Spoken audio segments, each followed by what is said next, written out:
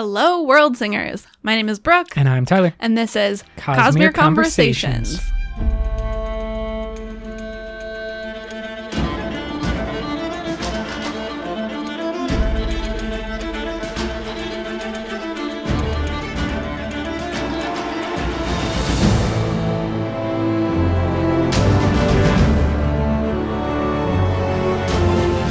This is our first podcast as married people. Hey, look at that. We did it last time we left you. It was the day of our makeshift. It was not makeshift. It was a pandemic wedding. It was a pandemic wedding. And we are now married people. It feels exactly the same as being what we were before. It does. Coupled people. And we still wake up and talk about the Cosmere way too much. That's true. That's why we are here. We have just days now. Really, maybe just days. That makes it sound much sooner than it is. I like to imagine a better reality than the one that actually exists. Slightly over a month, which, remember years and years ago when we were like, wow, we're not going to get a Cosmere book for so long. Now it's only a month and like a week. Basically no time. All of you Cosmere knots out there are able to get through the drought. There's like that period, if we ever want to get through Mars, where you have to like journey for like multiple years to fly there. All of you guys have done that. You are looking at the red planet. The Cosmere is inside. It's right there. Rhythm of War is here. And we have a very special, super recent Word of Brandon episode. Yeah, he has been doing a bunch of YouTube live streams where he's been answering questions while he signs books, sort of in lieu of being able, to tour and actually see fans in person. So that's super cool. But we have a bunch of new info. So I know for myself, I always like having an opportunity to dive into some of these because it's one of the things about the Cosmere fandom that can be a little bit difficult when you first start out. Not everyone has time to just watch all the live streams or scan through all of the words of Brandon. So here we are breaking some down for you. Every single one of these words of Brandon comes not only from 2020, but basically from the summer of 2020. Very recent. That also means that the chapters for Rhythm of War are out in the world. Not everyone reads them. They are released. And we have removed any questions with the exception of one. And that's just because it's not really a spoilery question. It won't really, do anything for those who haven't read the first couple of chapters of Rhythm of War. And I think it's important to know going into Rhythm of War. So there's only one, but there are no spoilers for Rhythm of War in any of these Words of Brandon. It's just about everything else in the Cosmere. Everything else is fair game. There might be spoilers for other books if you haven't read anything yet. I don't know how you've gotten this far in the podcast, but maybe you're jumping around. But no spoilers for Rhythm of War. And that is how we will keep it until at least a couple of weeks after Rhythm of War releases in early November. Here we go. The first one is Brandon describing the radiant powers in his own words in a very few words. So short, quick description. Concise. Yes, exactly. It's wonderful. And so I just wanted to start us off with this as Brandon's descriptions of the powers, not the orders themselves, but the powers just that the orders the surges. Use. Exactly. So could we go back and forth in this one? Yeah. Adhesion allows you to bind things together. Gravitation allows you to change the direction and strength of an object's gravitational attraction, including that of yourself, which essentially gives you the power of flight. Division allows you to manipulate the rate of an object decays. Oh. Abrasion allows you to make objects, including yourself, frictionless. Progression and regrowth allows you to heal organisms and alter their growth. Illumination allows you to create illusions. Transformation allows you to soulcast objects from one material into another. Transportation allows you to travel between the cognitive and physical realms. Cohesion allows you to alter the shape of solid objects. Whoa. Tension allows you to alter the stiffness of objects. And that is the end. I felt like those last two are so interesting. Yes, and we could go through one by one and be like, this corresponds with this order, but I feel like those types of things exist out in the world. If you need a quick refresher, just look up the chart and that'll explain how each of these fit in. But I will remind you that cohesion is one of Dalinar's surges, and tension is one of the surges of the Stone Wards, who we believe Rock may be one of, or in the next book, may become one of that order instead of the Windrunners. So when Dalinar, for example, like lifts up the gigantic stone. Yeah, he binds like the rocks of the temple back together. He's changing the shape of solid objects while also understanding something about connection. There's his other power going on there as well, because he like almost in a way that we see in the Emperor's Soul, where it's something about the stone wants to be a temple. It had been a temple for so long, and he understood that. So Shai does something very similar, and Dalinar, because of, I believe, his ability to sense and understand connection, is kind of doing something similar, or tapping into the same, power source. Yeah, it's a very similar description. Okay, so now let's go into Words of Brandon, and we'll just play the questioners and Brandon kind of back and forth to try to give you an easy listening experience, and then maybe if we feel like it, throw in our own thoughts with the questions. Ready to go, Brooke? Yeah. Awesome. We're going to start with YouTube live stream number 14, and this one is just a word of Brandon, no question.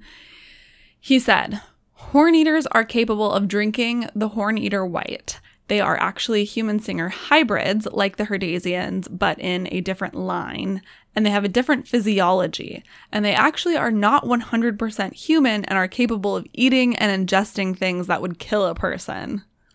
Now, we always kind of expected this because of the similarities between the Horn Eaters and the Herdasians. The Herdasians have things like carapace-like fingernails, and some other hints that are given throughout the Stormlight Archive point us towards a human singer hybrid, and then the two being kind of like cousins of each other. Yeah. But this is from the man himself. He's saying they are human singer hybrids. I think we knew this before, but I thought the sort of details about their physiology was sort of an interesting thing to add to that picture, and capable just like of eating and drinking it things, out. Yeah, like why they're called Horn Eaters. They are actually able, physically more able to eat things like that than a regular human would be.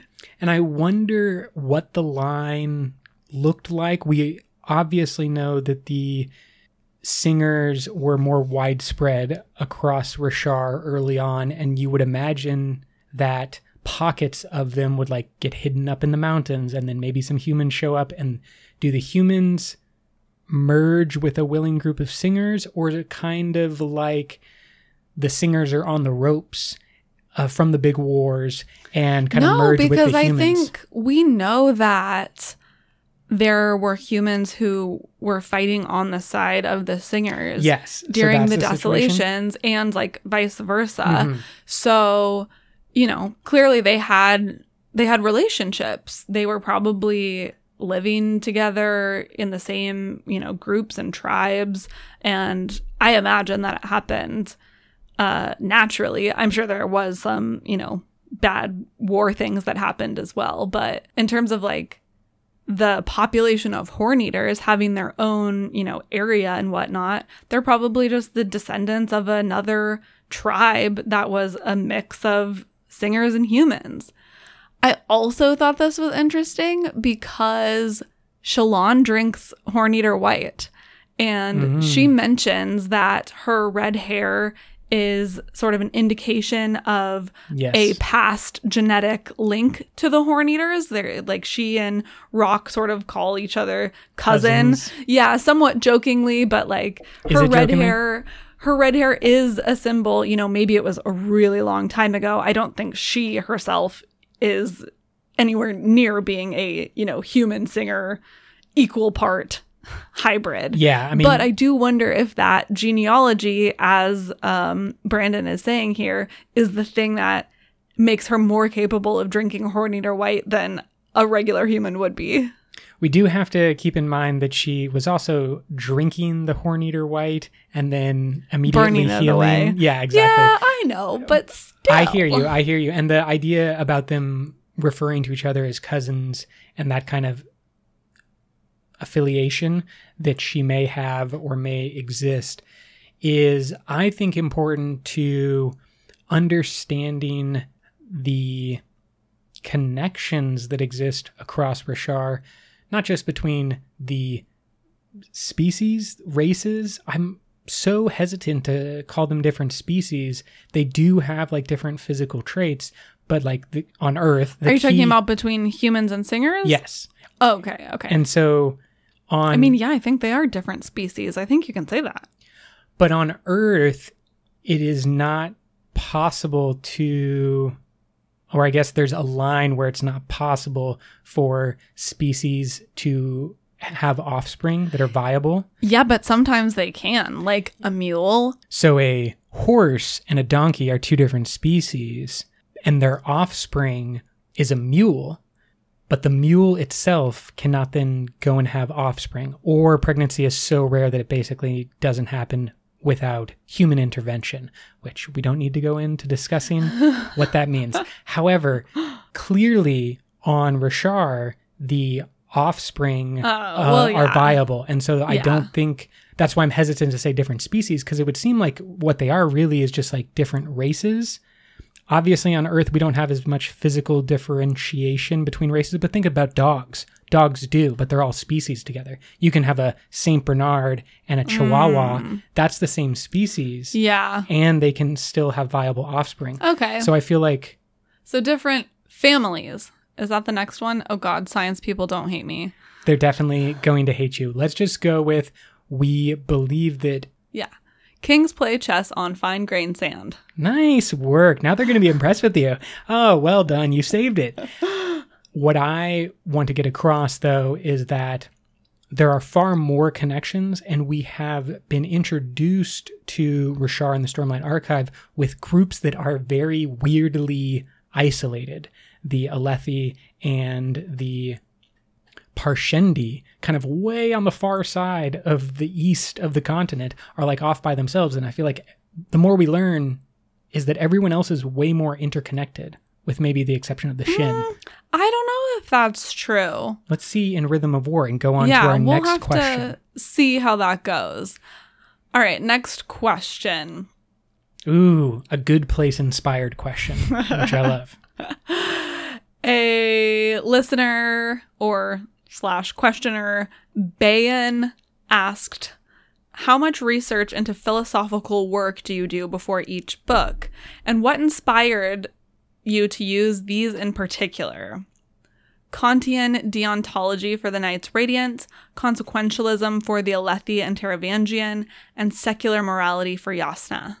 The answer from Brandon is, quote, I really like when stories are not just a conflict of personality. They are a conflict between ideologies and ways of viewing the world, which are all valid ways of viewing the world. When I put Taravangian and Dalinar into conflict with each other, it's because they both are looking at life in a fundamentally different way. And I'm kind of reaching to different philosophical bases for those. Why did I take what I did? They matched the characters, and they matched what I'm trying to explore. Without trying to give you the answers, trying to explore theme in stories. And I just love doing that. It's what makes me excited about writing characters. End quote. And I think that is one of his strengths, is his ability to portray many, many different ways of looking at the world, and all in sort of a compassionate way. Yeah, and I have great respect for the questioner for tying the different philosophies here on Earth to characters or groups like the Knights Radiant. I do think they overshot a little bit in terms of what philosophies line up with each character. I don't think it's quite on point, but I don't think it necessarily could be on point because they're in a different world and stuff. I do just want to keep that in mind, is that it may make sense because Brandon borrowed from human philosophies, but we shouldn't say to ourselves, for example, like the Knights Radiant are Kantian deontologists. Yeah, exactly. Yeah, that for sure. Or I just think that would lead us down some probably incorrect paths and probably lots of philosophical fighting, which, as we know, nobody likes moral philosophers. Let's go to Valerie Jackson, who said, quote, "What order of Knights Radiant did Dalinar's plate come from?" End quote. And Brandon answered, "I will raffo that. Let's leave that alone for now. We're not talking a lot about plate. You deserve a nice can of read and find out. We'll start talking about... We don't even really know where shard plate comes from. It's all a mystery. Was shard plate even from a knight? Even a piece of it? We don't know where it comes from." And then, in parentheses, the Cosmere-nauts all know. They figured it out. But we're just going to pretend that they don't know. This is one of the things that we talked about in our Oathbringer reread, a lot of speculation on plate, and did some of our characters manifest plate. Kaladin had some encounters with some Windspren. Shallan appeared near the end as Radiant instead of Shallan, Radiant being in plate. Wow. Yasna. We don't know if that's... All of these things for are just real. speculation. Yasna had like geometric patterns dispersing around her. Yeah. So like these questions about our secondary spren, the plate, Brandon is clearly saying, I will not confirm anything at this point.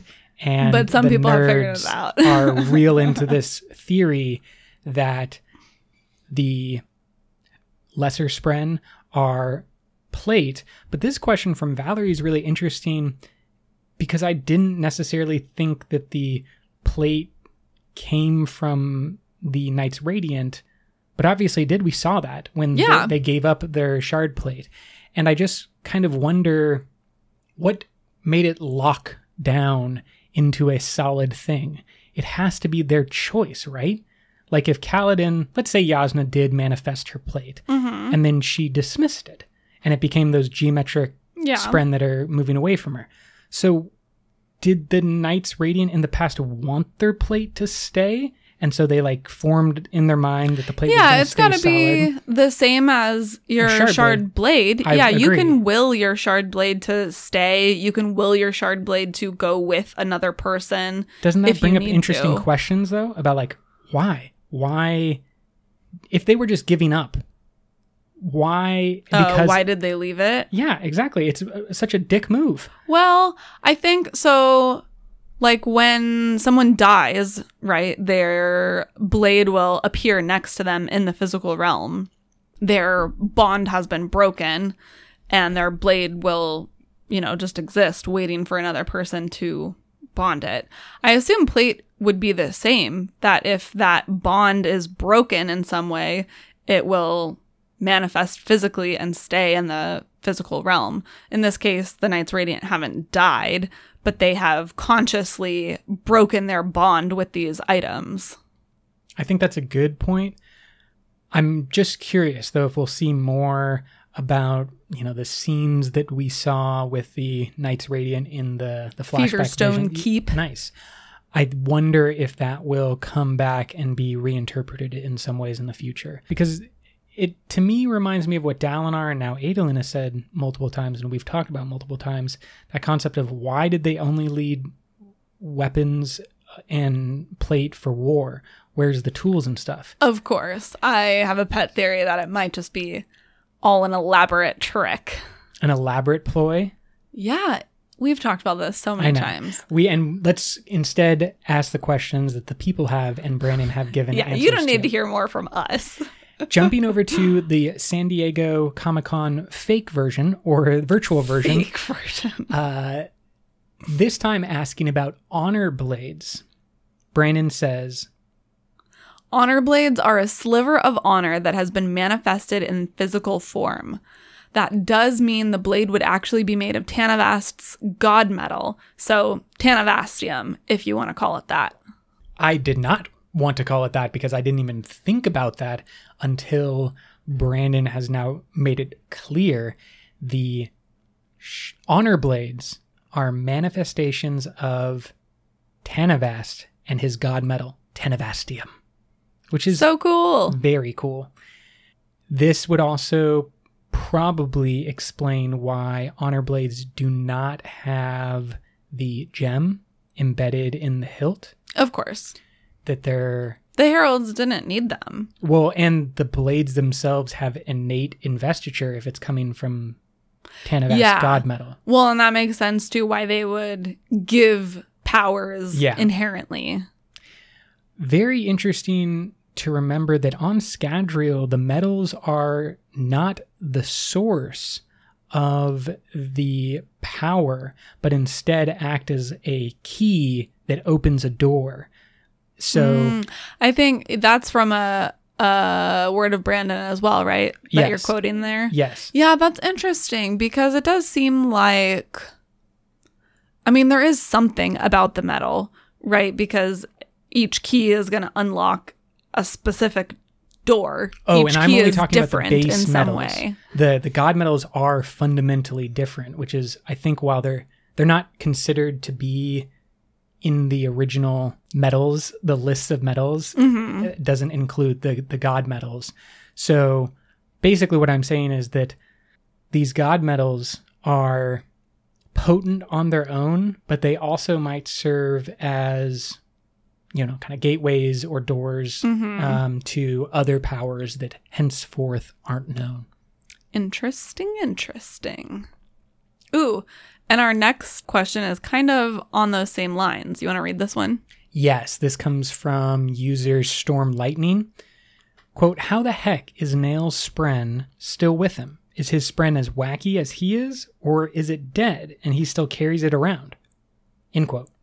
Because remember, Nilan is the only herald that has also joined his own order of Knights Radiant. So he has his honor blade and he also has a Spren blade. And the answer from Brandon is, quote, Nail Spren is alive. The High Spren, I would say wacky is probably a decent term for them. I would blame some of how Nail is acting more on the High Spren. Obviously, it's partially being a herald and all the things he's gone through, but they're all on board for this. So read that as you will. End quote. Super interesting.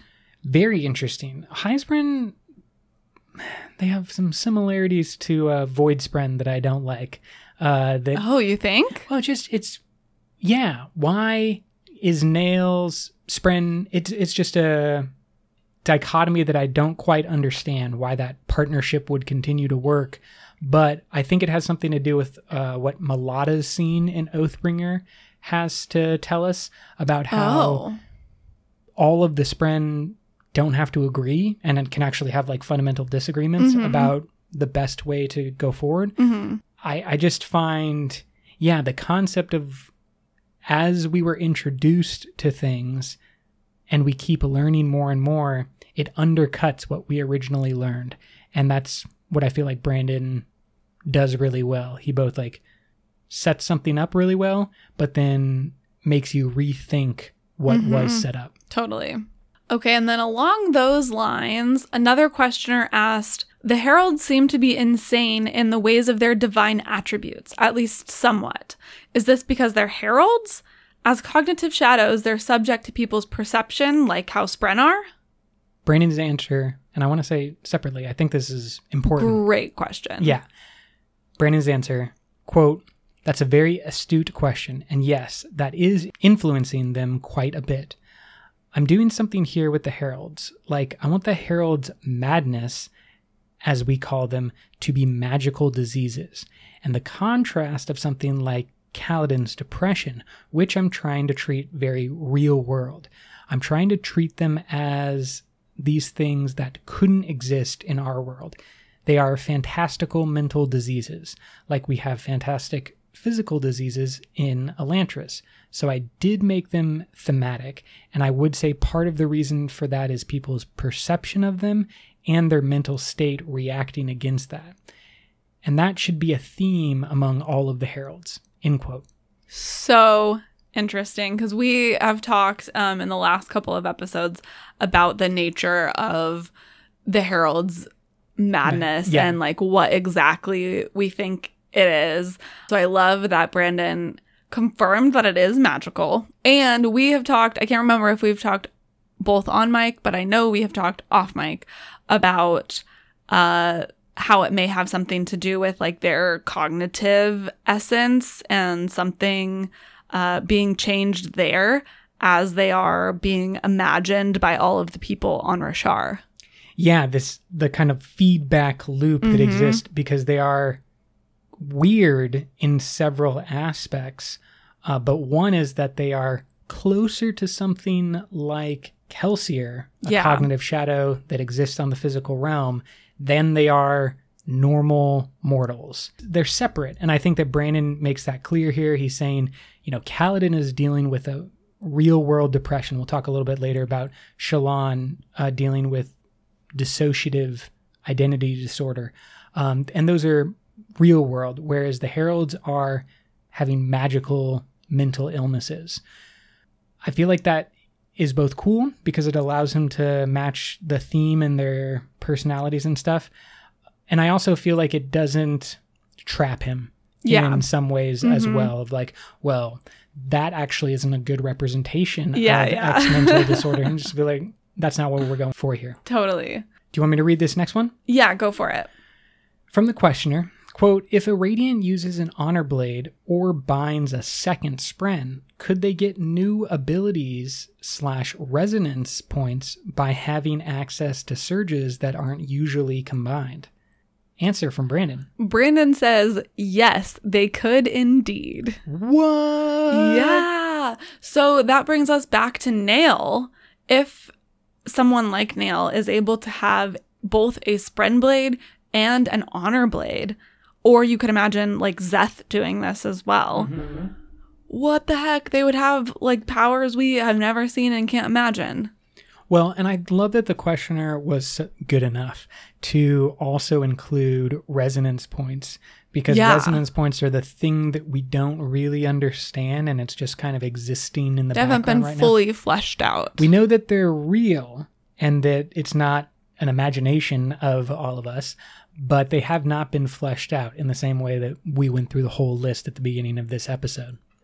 But resonance points exist in betwixt different powers, in a Rosharian sense, different surges. And we've also speculated, back in our Cosmere cage match days, what would happen if powers from one planet gets onto a different planet. And to me, this just keeps setting up more and more powerful collisions about like what happens if a person from, let's say, Nalthis is holding an Honor Blade and they have a lot of breaths, or a Mistborn or a Mistine, like, Wax and Wayne, if they're holding an Honor Blade, what does that do? I mean, even more basically, what about Venli? Since Venli has best example. Light Spren and a Void Spren, like, is she going to have some crazy void powers too? Can she use them like without being evil? Or if she uses them, does that mean she's like being controlled by the Void Spren? Who knows? We actually should see a lot more of Venli pretty soon. Days. Oh my gosh. Okay, to take a short tangent into Fabrials, next question is, can other Fabrials, such as the one that takes away pain and the one that offers regrowth, cause some sort of savanthood? Brandon's response, quote, those, I'll explain the distinction in Rhythm of War. I get deep into the Fabrial science. There is a big distinction between those Fabrials and soul casters that will become manifest. Let's say that what happens to soul casters is more likely to cause savanthood and the side effects, end quote. I'm mostly just excited that we're going to get deep into the Fabrial science. Super important. It brings us some more Navani and obviously some more Yasna, but also more of, the group that went to Amia. And oh my gosh. Yeah, because there are so many things from Oathbringer that we haven't talked about at all because there is just too much. But that whole interlude about the Soulcaster going to Amia. Yeah, we get a whole chapter from her perspective, which just brings up so many questions about soulcasting and like what exactly is happening there. And this kind of feeds back into the previous question about abilities and resonance points as well, because savanthood is another thing that we have explored a little bit. We know it's real, but we don't know what's the full potential / repercussions of savanthood. We see it most in Spook, dealing with it. But we've also had hints that Waxilium is, at this point, savant-like or is on his way to being savant-like. Yeah, but we don't need to go off too much into random speculation. However, I just believe that after Rhythm of War, if we have a better understanding of what causes that, I don't know, manifestation of the material that you're soul casting to like start taking over your body, and then what are the benefits of that? Do you get any benefits? It seems like you would. I don't know. That soulcaster was pretty into it. So yeah, and like one of them, the people who like made air, they started to like turn to wisp and like float away, and it was a release to them. It was like joining the one kind of, or Nirvana type of thing. And so there's a bunch more that we need to learn about soulcasters. And based on just the cover of Rhythm of War, I'm guessing we're going to get a lot more of Shadesmar. Seems like it. Let's jump over to another YouTube live stream. The questioner says, quote, I know people who relate a lot to Shallan's arc due to how similar her personalities are to dissociative identity disorder. Did you intentionally write her to be recognizable DID? And Brandon said, essentially, I'm going to paraphrase because it was kind of long. Yes, he did intend her to have DID, but when he first started writing the books, he didn't want to like completely dive into that and like really commit to it because he wanted to make sure that he was doing a good portrayal of it. And he knew that he was going to need to do a lot more research and get feedback from people who either have DID or know people who have DID in order to portray it in a realistic and respectful way. And that didn't happen until Oathbringer, which is why in Oathbringer he like really committed to it and did that portrayal. And I really appreciated this word of Brandon because as we've talked about in our last couple episodes about Oathbringer, I felt a little bit confused about whether it was really supposed to be a portrayal of DID, which is the more contemporary name for multiple personality disorder. And so it's nice to have that confirmation. Also nice to understand why I was confused about it because Brandon was kind of confused about it also. What I also appreciate about how Brandon wrote this is knowing that he wasn't going to do a deep dive and didn't want to bring in too much of like a real mental illness.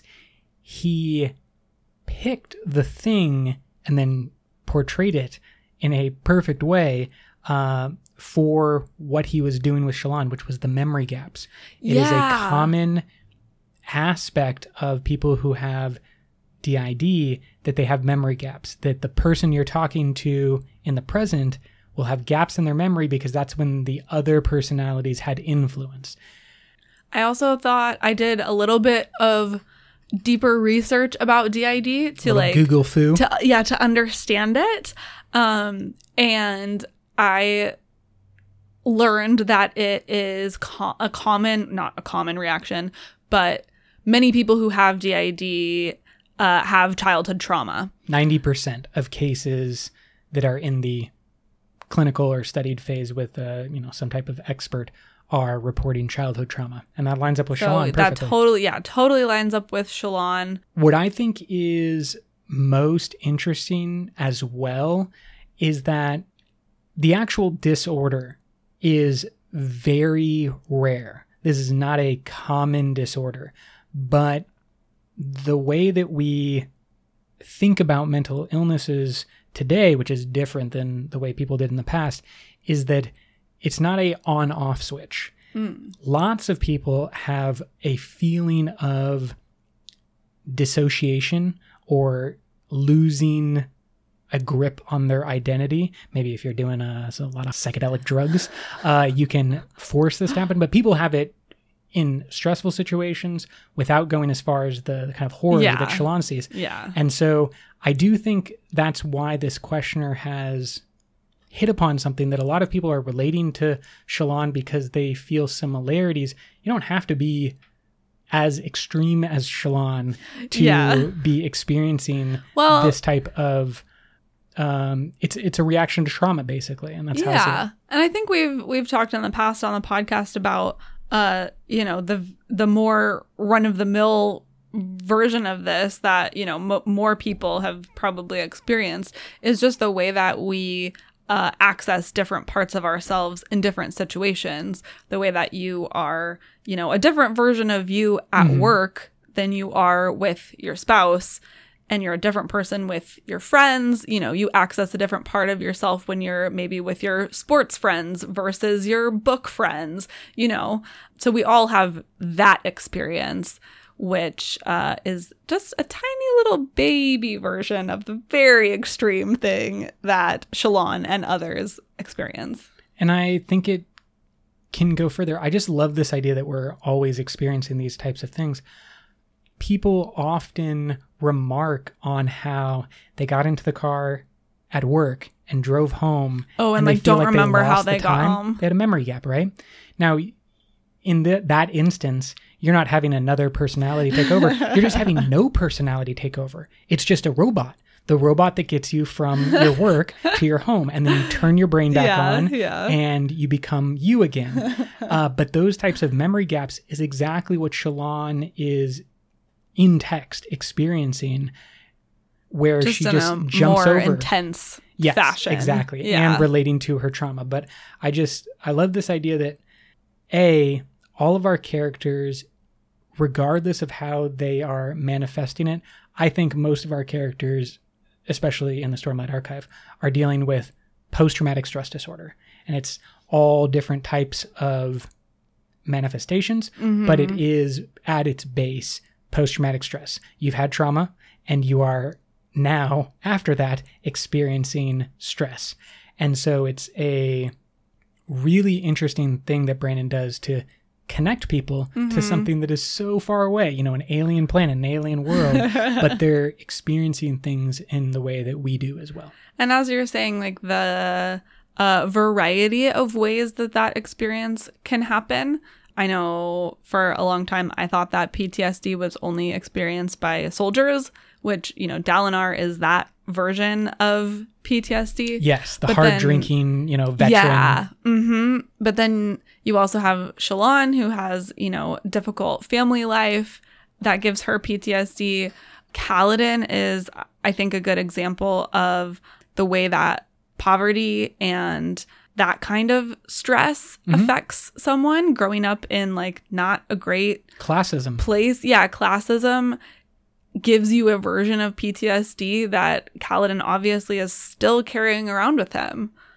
That's a really interesting point. And I do feel like we could keep doing dives into the psychology or psychological aspects of different characters. And I think that's really cool because it means that Brandon has created people that feel real. And he obviously, from this answer, he takes that so seriously and really takes pains to do the work and make sure that he is not just making things up, but that he gets input from people in those communities. And I'm sure that there are other creators and authors that could take example or learn from Brandon's example. That would be great. Let's go to a very simple question asked by Chroma. Quote, if Urithiru was real, would you live in it? End quote. Brandon says no. That seems like a smart thing. Brandon actually has a follow-up question. Maybe we'll just jump to it. But Brandon's a real thinker in the idea that he knows what he likes and is not all about the craziness. I thought like, wow, if Brandon doesn't want to live in Urithiru, like what's wrong with it?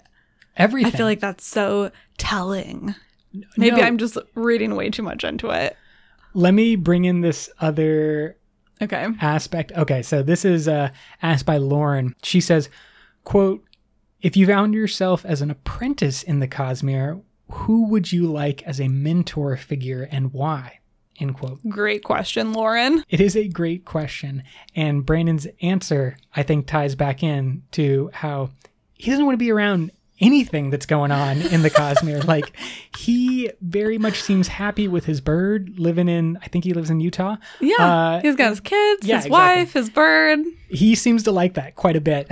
He says, oh boy, who would I like as a mentor figure and why? I would probably pick someone boring in Silverlight because I do not necessarily want to be involved in the great workings of the Cosmere because there's a lot of danger involved in that. I would stay far away from Hoid. Chris would not be bad, but she gets into a lot of dangerous situations, and I'm not sure that I would recommend letting her get you into those situations. So yeah, there you go. Vasher, definitely right out. Don't be near Vasher if you value not getting your soul sucked into a dangerous black sword. But I'm not sure if I could come up with a name.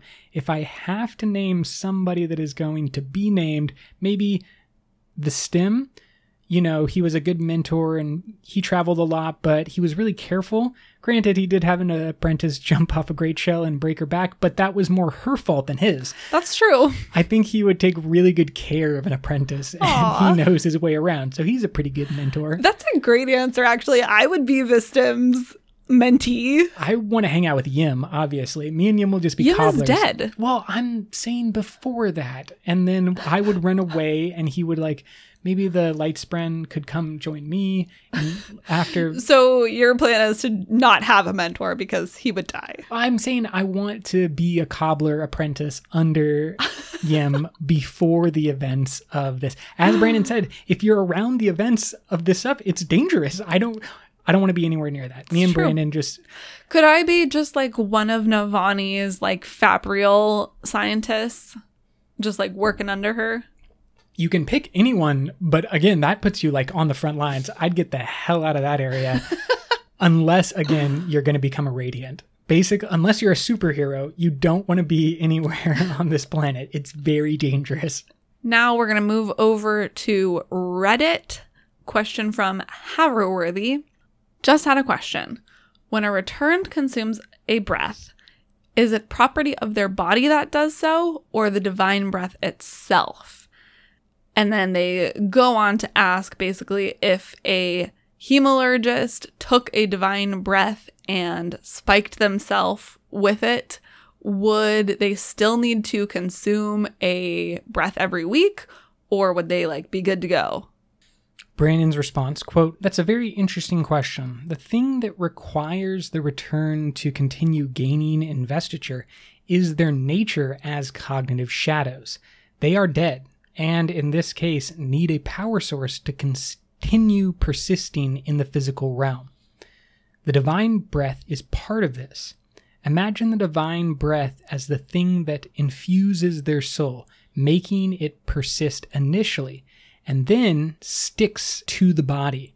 So if you stole it, like by a hemalurgist, but you yourself were not in need of being kept alive, I would say that you wouldn't need to be fed a new breath each week to maintain the divine breath. End quote. Now, what I found interesting about this was twofold. A, again, returned cognitive shadows, far more similar to a Kelsier than regular mortals at this point. We keep seeing more and more of those aspects and playing bigger roles. I want us to keep in mind that Vasher is a returned. So he's a dead cognitive shadow, being kept alive now by Stormlight instead of by a breath. So he didn't use the like hemalurgist trick to keep someone else He around. just went to Rashar. Exactly. Far more efficient if you can just get to Rashar. I've heard it's difficult, but if you can do it, it seems to work out great there. And what I also liked is this concept of the divine breath, the gift from endowment, being like the spark that either brings back or keeps the cognitive shadow from moving on into the next, the great spirit realm. Yeah, it's like their battery, sort of. And we talked about this when we did our Warbreaker reread, but it seems like the Returned were really only supposed to be around for a week. Yeah. To like do the thing that they needed to do and then move on. So they have this like 1 week battery that endowment like returns them with and is like, all right, here you go. But instead of letting their battery just run out, they keep plugging themselves in to like recharge essentially. That's a great way to think about it.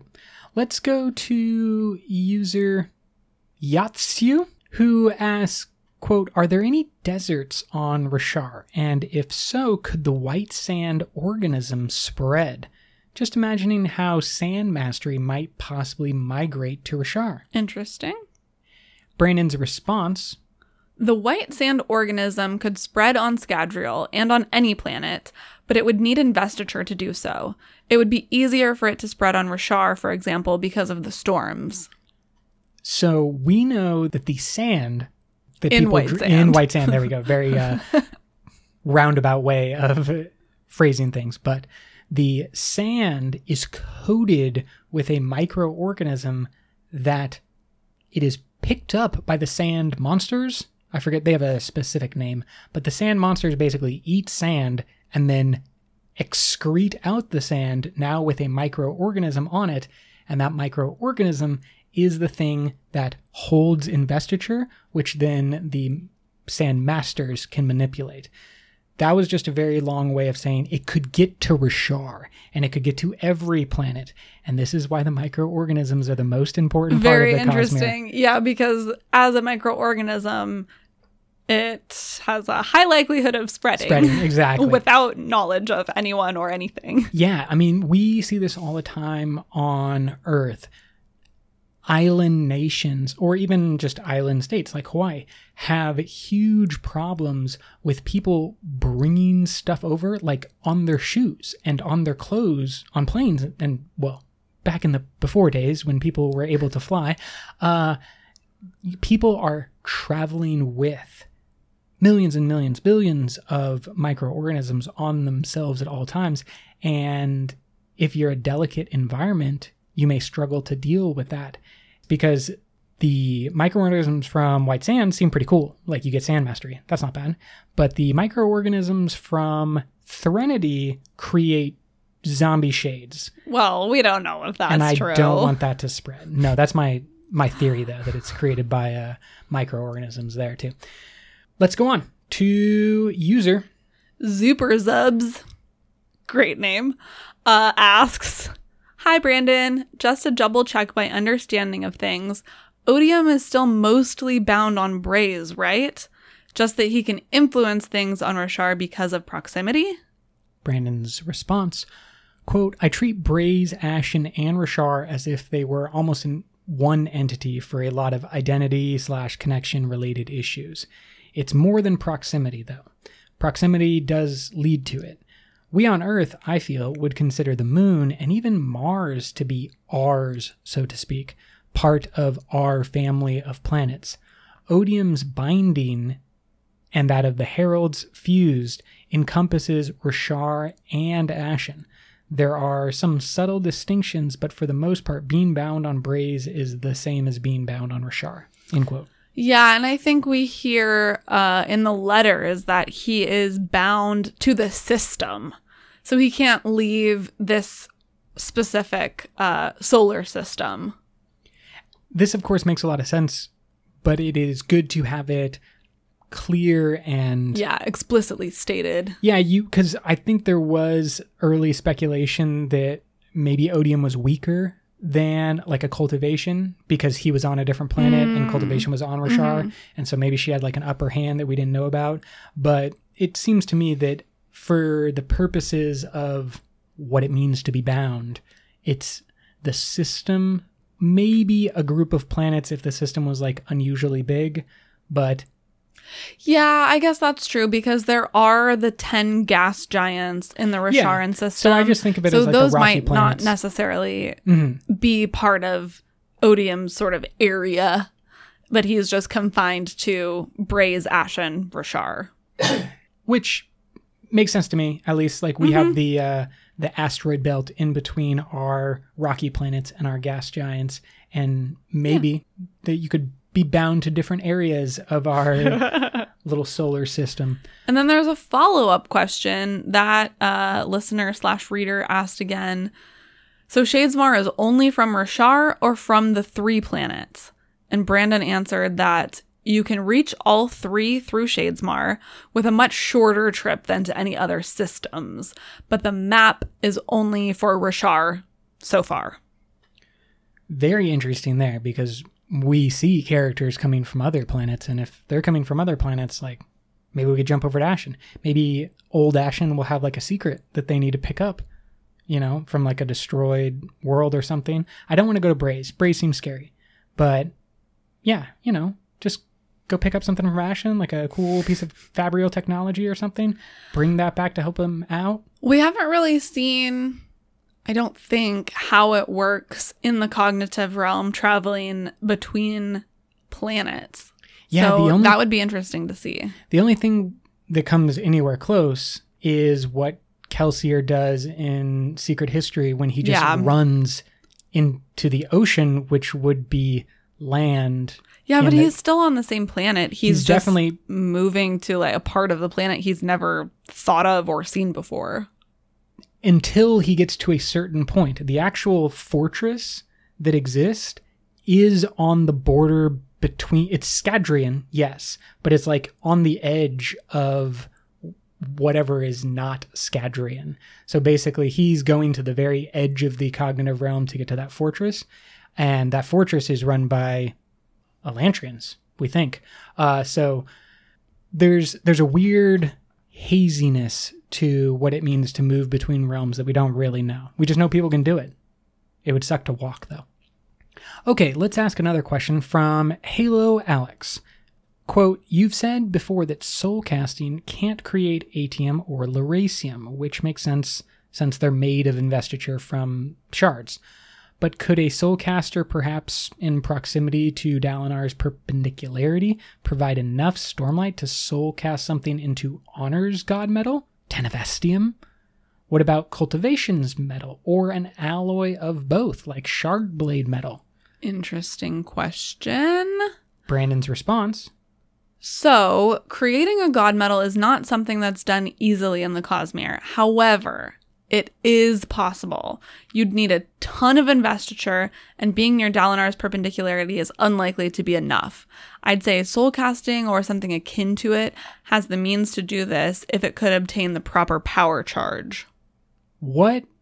Is there anything that we have seen that is more powerful investiture than Dalinar's perpendicularity? I don't think so. Unless you count Nightblood, but in reverse. Like, he seems powerful, but in a sucking way instead of a giving way. Yeah. So I don't think that we have seen anything that could do, that would provide enough power to do what this questioner is asking. Agree. But of course it has to be possible because the shards themselves do it. Yeah, but they're shards. They are. They're pure investiture, basically. Next question. Back to the heralds, infinitely fascinating heralds. Matopsy asked, is the herald's madness related to and or the same thing as the fused madness? The Stormfather mentions that each time one of the fused is reborn, their mind is further damaged. Is it the same with the heralds? Too many rebirths, possibly compounded by the fact that they not only often died each desolation, but were tortured until the next one? Brandon's response, quote, yes, these two things are related. There are some hints in Rhythm of War at how Hoid has avoided a similar fate. What? Note that the torture and the many rebirths are a big part of this, but their age is also a factor, end quote. Okay, so I mainly put this in here for the Hoid hints. Hoid has avoided this fate of going mad, whereas things like the Heralds did not, and they fell prey to this. And I'm very curious about what this means. Is Hoid a cognitive shadow? Like Kelsier refuses to go away? Or maybe he was at one point and has become something else now? Yeah, he certainly seems like something else. Oh, man, I think this is just so interesting. It's almost like the Heralds and then also the Fused are like a copy of a copy, you know? They keep dying, but every time you copy the copy, it gets a little bit like worse and the edges kind of start to blur and, you know, you can't really see it anymore. I wonder if they're like losing their connection to like their identity or something. It would maybe have to do with that, but Brandon clearly also points out that for the Heralds and the Fused, age is also a factor. That's what I'm saying though. Like, it's been so long, you know? If we took a 500-year-old piece of paper and photocopied it, it would not go well. Do not do that if you happen to have a 500-year-old piece of paper and that you need to keep that very secure. Yeah, you can't even let oxygen get to it. I know. You can put that shit in a copier. What I think is most telling about this quote, and we know the torture's a factor. Let's just leave out that. Yeah, I mean, I think that's the most obvious. Yeah, exactly. The rebirths are a big factor, but also their age. So it's like, I think there is maybe an aspect of what Brandon is hinting at here that just like, you can't be that old. Like, you're not meant to be that old. In the same way the divine breath isn't meant to keep people around for more than a week. Yeah, I mean, I guess I'm kind of thinking about that as sort of part and parcel, like kind of all the same thing. If you take a soul, let's say, and you keep like putting it in the washing machine, basically, it like just gets thinner and thinner and thinner and thinner over time. It's not meant to be around for that long. Okay, yes, that is true. But that's also just like the normal wear and tear. What you just described, the shirt in the washing machine over and over again, that's just age. Then on top of that, I come by like 500 years later and I'm like, I'm going to destroy your shirt and copy. And then like re-knit it. Yes, from my memory of your shirt. And then that is, I think, a huge other part. It's a facsimile of a sham. Well said. Let's go to Nas 8 for our last question. And as I mentioned at the top, this is the one thing that does seem to come from the Rhythm of War chapters that are out right now, but the book's not out right now. Brooke, could you read this for us? Question is, what does CP4 stand for? A bunch of people on the 17th Shard were wondering about it. While you are reading Rhythm of War, I believe you will come across in the early chapters CP4 and a reference to it. Brandon's response, quote, "There's nothing really exciting here, I'm afraid. It's a rank, like E6 of the American military. Only the Windrunners use these as they decided on ranks that one could earn while advancing as a squire. The old stories say that some squires never advanced to full Windrunners, and it felt it would be good to continue to promote these individuals to different ranks within squirehood. It stands for commission placement." End quote. Oh, that's nice. Yeah, so I just wanted to give you that little heads up that you may see different squires with the tag CP4, CP2, and that is just their rank in squirehood. Nice. Just us being nice. That's how things work here. Nice little pro tip as we prepare to read Rhythm of War. Now, in anticipation, are there any major questions about Rhythm of War that if you could just ask Brandon right now and he would answer right now? This is not a promo. He's not actually here. COVID people, he doesn't travel. If you could ask Brandon a question right now in the lead up to Rhythm of War, what would it be? I have no questions, really. I'm a wait and see kind of girl. I'll raffo all day. If it involves reading, I can do it. Yeah. I learned that skill. Okay, what I really want more information about is what happened to Yasna as a young girl. And I put this out there for all of you. We talked about it in our Oathbringer episodes. Some trauma happened to Yasna, and she was like put away like in an insane asylum or something. Very little we know about it right now, but I would probably ask that leading up to Rhythm of War. Even if it's answered in some way in Rhythm of War, I would want Brandon to give me a little heads up on what's coming with Yasna and her past. What about you? Let us know on Facebook or Reddit, Twitter, email, snail mail, anything. Snail mail. We do have a couple more episodes planned for this lead up to Rhythm of War.